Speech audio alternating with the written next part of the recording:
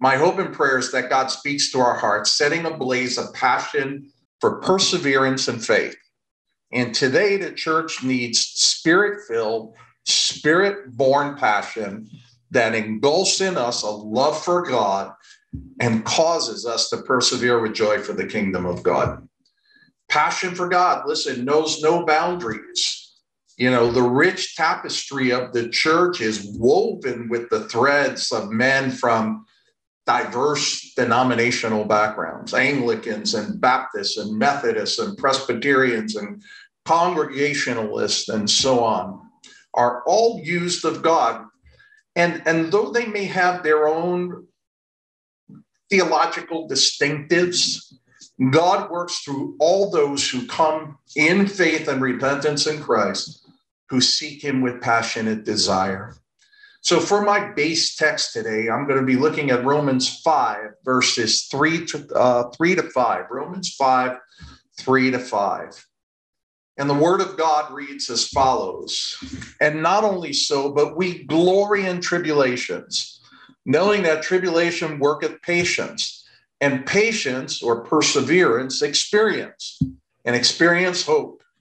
And hope maketh not ashamed, because the love of God is shed abroad in our hearts by the Holy Ghost, which was given unto us. You know, as a person, I have established certain habits and routines that I follow almost every day. And these habits can have a positive or a negative effect on my life. And this is true both in the secular and in the spiritual sense. Developing a habit of studying and meditating upon the Word of God can have a positive impact on one's overall spiritual well-being. Similarly, prayer also proves to be a critical and a beneficial practice. While revival tarries, though, our enemy would have that we would doubt God, that the delay would result in dead, lifeless faith, that our prayers would become dry and lifeless, our disciplines would become mere habit, lacking any meaningful purpose and devoid of any personal connection with God. It is this type of habitual, formalistic, ritualistic worship that the Lord condemns all throughout the scriptures. For instance, Isaiah 1, 13 to 14, the Lord says to Israel, bring no more vain oblations. Incense is an abomination unto me.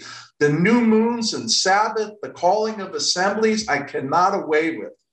It is iniquity, even the solemn meeting. Your new moons and appointed feasts, my soul hated. They are trouble unto me, and I am weary to bear them. While revival tarries, God works in our hearts in a deeper yearning for him. Delay should not produce discouragement, but greater longing, deeper desire, and a persistent pursuit of Christ. Revival tarries so that God would produce in his church not a momentary flash of emotion, but a genuine move of his spirit that results in a greater desire for the glory of God.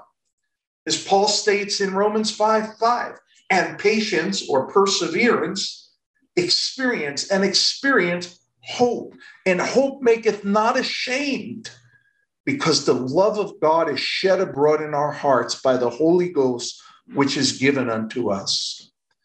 Leonard Ravenhill says that the secret of praying is praying in secret. Church, as we pray for revival and awakening, let us not waste these days of delay. While revival tarries, let perseverance in prayer have its perfect result. James 1:4, but let patience have her perfect work, that ye may be perfect and entire, wanting nothing. I like what Ian Bounds says. He says this about prayer. Our praying, however, needs to be pressed and pursued with an energy that never tires, a persistency which cannot be denied, and a courage which never fails.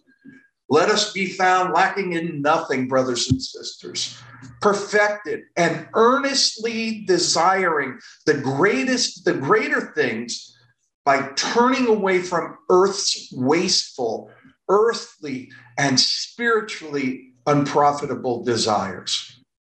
Our 950 days of prayer without revival is not God not hearing and not inclining his ear toward us. These 950 days of prayer have been the work of God, uniting believers from all across the globe in a familiar cry and a common call. It has produced in us a pursuit and a desire for the greater glory, the manifest glory of God. Has your passion for Christ been turned up? Has your desire for the glory of God to fill his church been quickened? Like Jacob, are you determined to say, I will not let you go lest you bless me? Brothers and sisters, if we look closely, the work of revival is among us. It is quickening in our hearts. What we may have thought of God delaying is God pouring out his sparks of revival in the hearts of his people. This ministry of prayer has been open to us, and we get the privilege to come before the throne of the living God, who summons us to enter with boldness to find grace and mercy and help in time of need. We the few, get to intercede for the church. We have been given the privilege to call unto the eternal God and beseech him for mercy. The Lord God unites us from various walks of life, from different countries, men and women of other tongues and cultures, coming together to exalt the one true God. And the Lord, through the person of the Holy Spirit, stirs our hearts as one in Christ to move the throne of God for revival. And while revival tarries, our spiritual senses are heightened, our desire made stronger, our zeal for God to rend the heavens and come down becomes greater. And we are taken to the depths of spiritual longing that only few know. We cry like the psalmist in Psalm 27, verses 7 through 9, when he says, hear, O Lord, when I cry with my voice. Have mercy also upon me and answer me.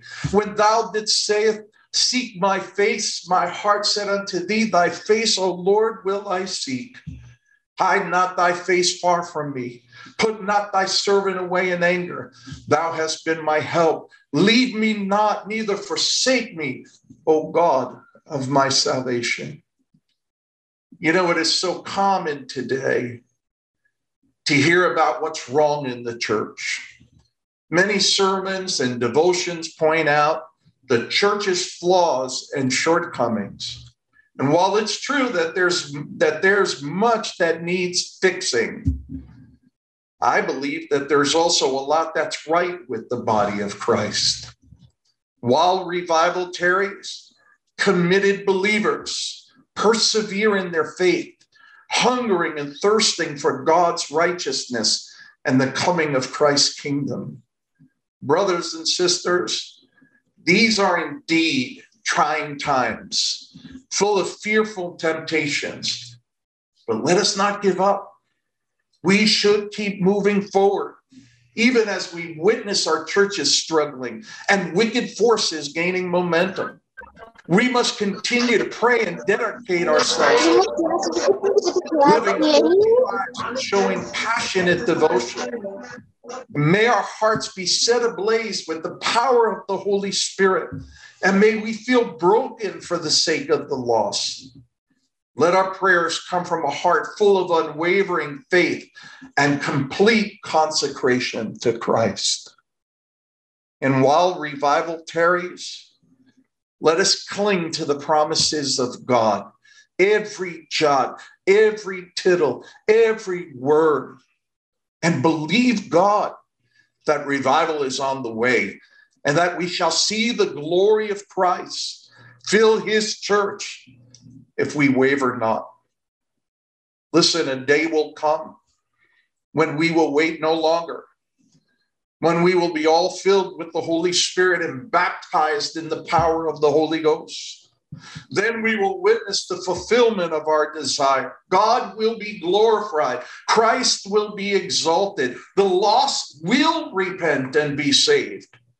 And our God will receive all the glory that he so richly deserves.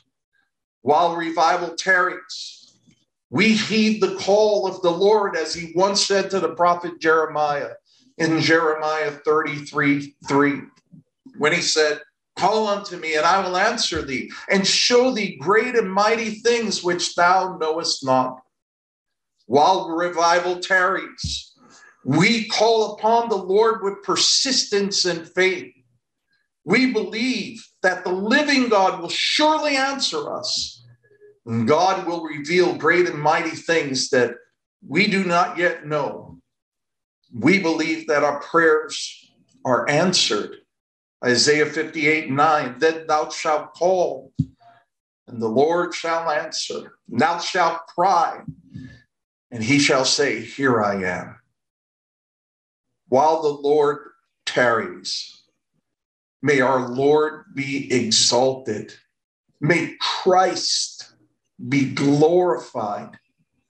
Together, may we all press on for the glory of our God, the glory of our King. And we ask this all in the precious name of Jesus Christ, our Lord and Savior. Amen. Mark, did you want to say a few words about a conference that is coming up that your church is hosting that follows this burden? Would you like to say a few words about that?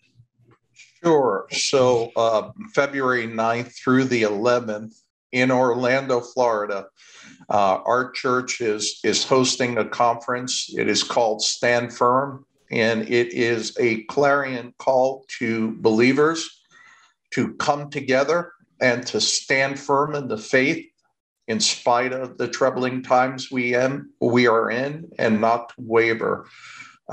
We are having national known apologist Alex McFarland, who will be the keynote speaker, and I will also be speaking as well.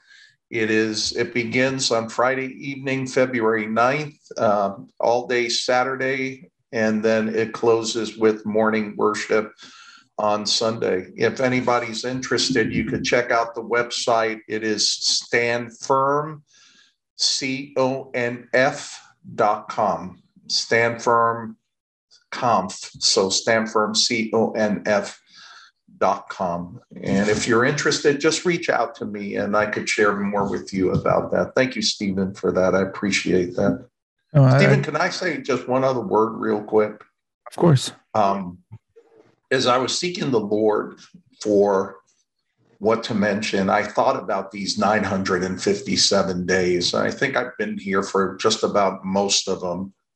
But the Lord really impressed upon my heart that what we have gathered here every day, and people from all over the world, is evidence that while we don't see what the great objective is, how God is moving among his people, and the fact that other prayer meetings have given rise, is that there is a move in the heart of believers that we need to come together and we need to seek God's face.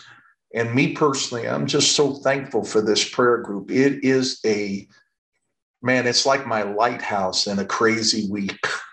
And I could always find my way safely to shore. So I just wanted to throw that out there.